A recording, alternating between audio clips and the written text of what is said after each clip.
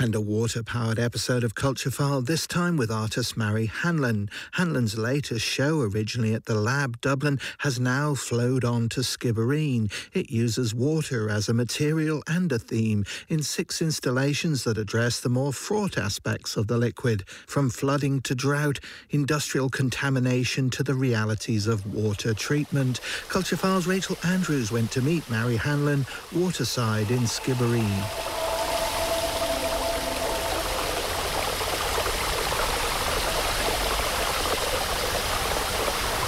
We're looking at a glass unit made by a laboratory glassmaker with a central division in the top, and that's to stop the liquid from this side going into this side when I'm filling it.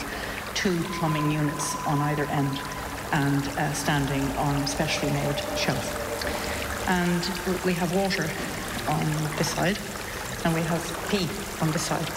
And this piece is very much to do with recycling water.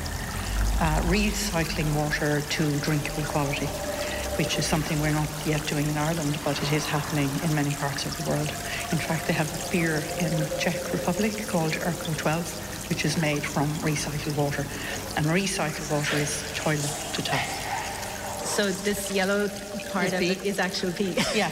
It's not pretend pee. Well, I won't be drawn, the further questions will arise as to who produced it and so I'm not prepared to divulge any further except to say that we water and we waste. I suppose certainly the water protests that we had here was part of it insofar as I was engaged by that, as everybody was. But I didn't have any idea about making this work at that time. But nonetheless, it's there in the consciousness, and then combined with a few other things that happened along the way, further study and the realisation that the Earth's water is finite. Maybe we all know that, but at a certain point, for me anyhow, I became hyper aware of that, coupled with the fact that the world population is rising very sharply. And that made me question, how will it be in the future then? Will we have enough water for all this need, this rising need? And then the further I looked into it, I also began to discover that in some cases water is contaminated and destroyed. And that means that this finite amount that we have is reducing. So I suppose it was really that equation that impinged on me to a huge extent and resulted in the work that I have on show here. Yeah, this particular installation here is called Water Table.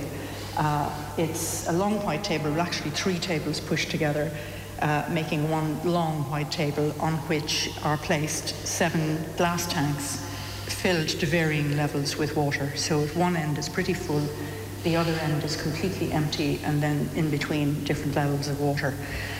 Initially, I suppose it's very easy to read this piece as something referring to flooding and drought, too much, too little.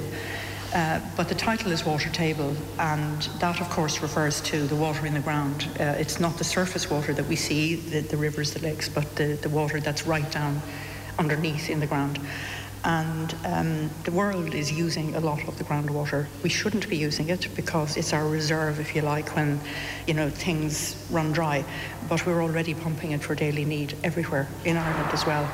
And the thing about the groundwater is that it doesn't replenish. If it drops below a certain level, nature doesn't replenish it. I made this piece in 2018, and I showed it initially in the Lewin Gallery, which is right on the Shannon, very prone to flooding.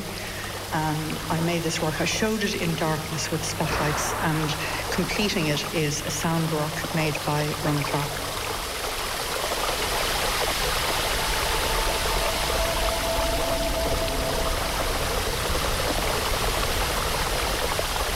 And there were two things really that began to move my work away from flat pieces on the wall. One was when I used vitrines in an exhibition about 10 years ago. It was an exhibition in Rural Red. But the other was working with Rona initially.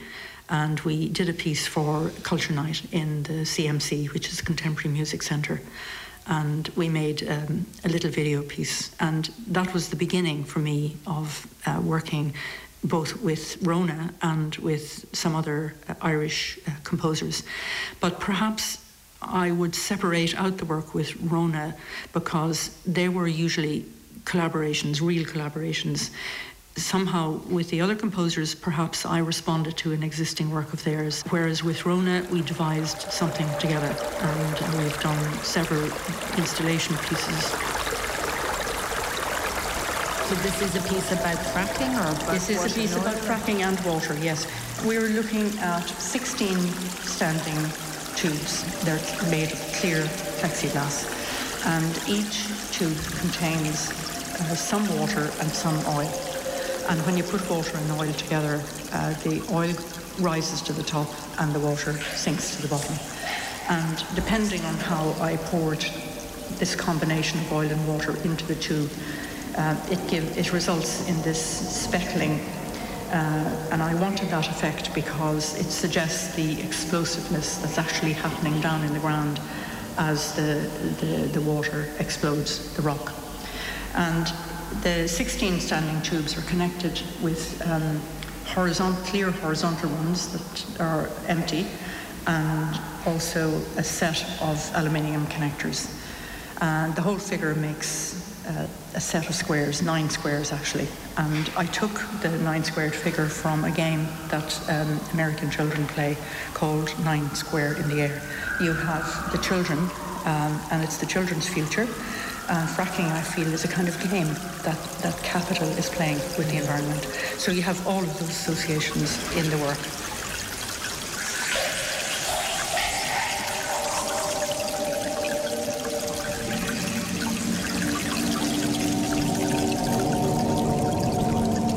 We are in a time where the urgencies are so great that we can't ignore it.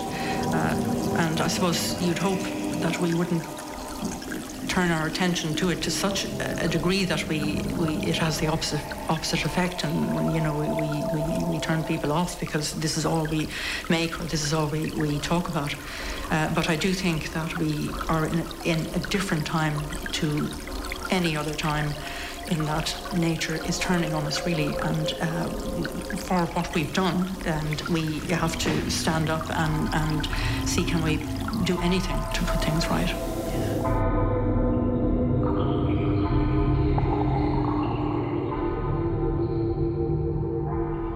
Mary Hanlon there, talking to Rachel Andrews, and Water more or less runs until February 12th at the Uillinn West Cork Arts Centre in Skibbereen.